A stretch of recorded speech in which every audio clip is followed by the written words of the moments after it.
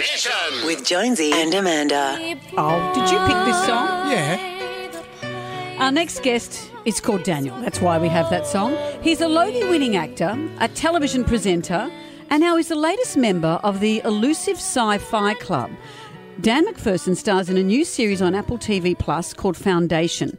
Now, this is based on the groundbreaking novels written in the 1940s, and these novels are credited with influencing sci-fi franchises, including Star Wars, heard of that?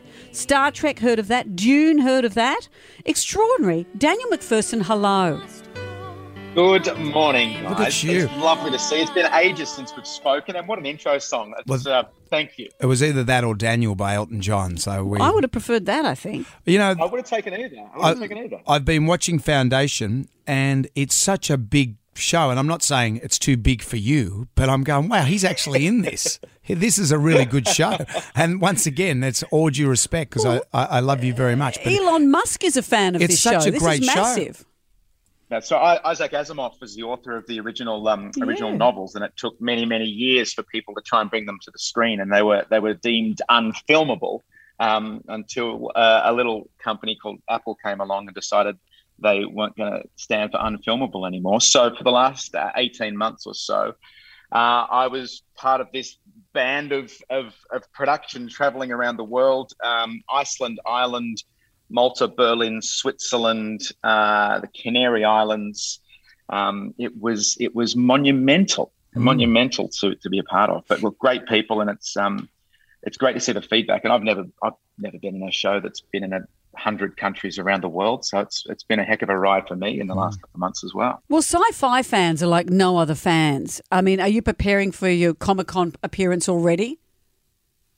Well, look, it's a big cast, Amanda, so I'm a little bit down the pecking order, and I'm not sure where who gets the tickets to Comic-Con, but it's the feedback's been incredible. Like you said, that the sci-fi fans, because this source material has been around for so long, so there's either people that go, as with any kind of sci-fi, oh, it's different to the books, we're not sure if we love it, or there's people that have never read the books and never realised that sci-fi in the last 50 years has been inspired by this as a source material, and with those ones that you mentioned, and are coming to it fresh on Apple TV Plus and enjoying the ride. And I think today is episode 8, so we're a fair way through the release of the episode. You can binge those and catch up. You come in episode 3, and you play this like a rogue trader type guy.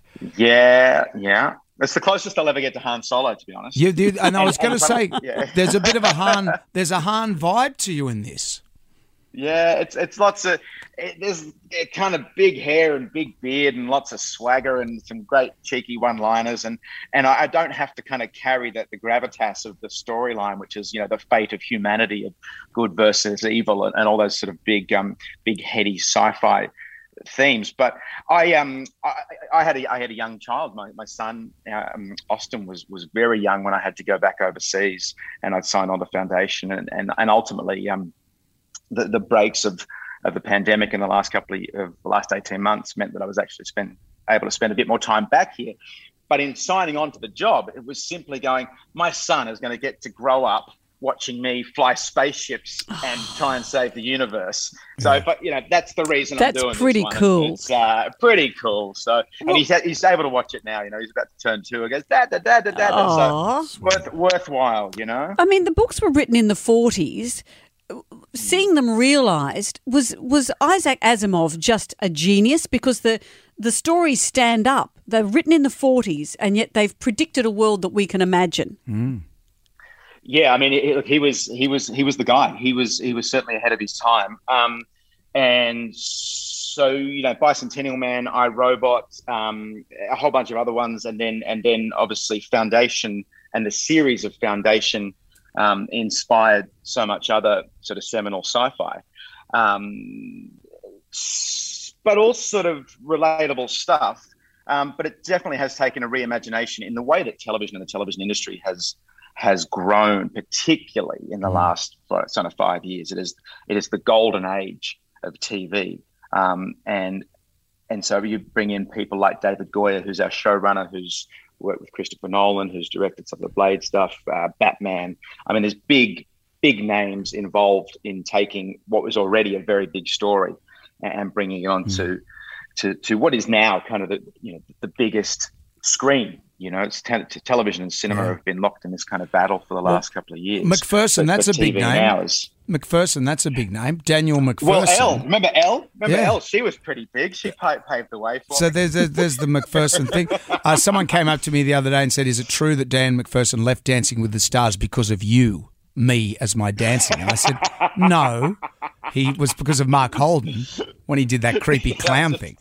Pushed you too far. But I was reading about, because that Dance with the Stars gig, that would have been the sweetest gig in the world, and you probably could have been still doing that. But you had to, as you said, you wanted to expand, you wanted to be a better actor, so you kind of turned your back on that. That would have been really hard. Well, it was a really sweet gig, like you said, Jones. And I was living in Los Angeles at the time. And I was still racing triathlon. I was still keeping fit. And so I could come back to Australia and work for 10 or 12 weeks down in Melbourne. I could go visit my mates back in Melbourne, work with wonderful people like yourselves, only work weekends, which is even better, and then go back to Los Angeles and not have to get a job because I just worked, and this Channel 7 were lovely and they were paying me very well, and I could go back and ride my bike in Malibu. After a couple of years of that, I realized that there was no way I was going to get an acting job because I was over there dicking around, riding my bike and going to nightclubs and not sort of having my head down working. So ultimately I realized that I had plenty of years left in me and I could always come back and go back to live TV and I really enjoy live TV and I will continue to do it at some point. But Daniel, I had to really give it a go over there. Well, Jonesy seems to forget that I hosted an incarnation of that. Yeah, but you could have hosted with Daniel. When you said, Daniel, you could have kept going forever. Well, yeah, if but it stayed with 7. I know you work with Channel 10, I did host it. I hope Jonesy's forgotten that. No, I have not. It kept going. That was with Grant, right? Yeah. You guys were great on that. Yes. Well, thank you. But I know energy. It's gone back to Channel 7 again. But when Jonesy said, Daniel, it should have stopped there. No, I never said that. You're just being sensitive. You're being sensitive. You were great, and you know. Don't have to say it. You don't have to say it. Daniel. But it still works. It still works. It still works. People like to see famous people dance badly, and that will always be true. And where do I fit into all of that? Daniel. The dancing badly bit. Foundation is streaming now on Apple TV+. It's so great to catch up with you, my man. Great to see. I'm sure I'll see you back around the local hood, mate. I've just moved back to town. There you go. Look out. And plenty of family time and bring on summer down in California. Jones, you'll see you at Norby's. How about you put a shirt on, okay, instead of wandering down the beach without a shirt on? Give everyone else a go. In fact, I might take this off now. No, okay. Thank you, Daniel. You take care. Dan McPherson there. Check it out. Apple TV+. Jonesy and Amanda's Jam Nation.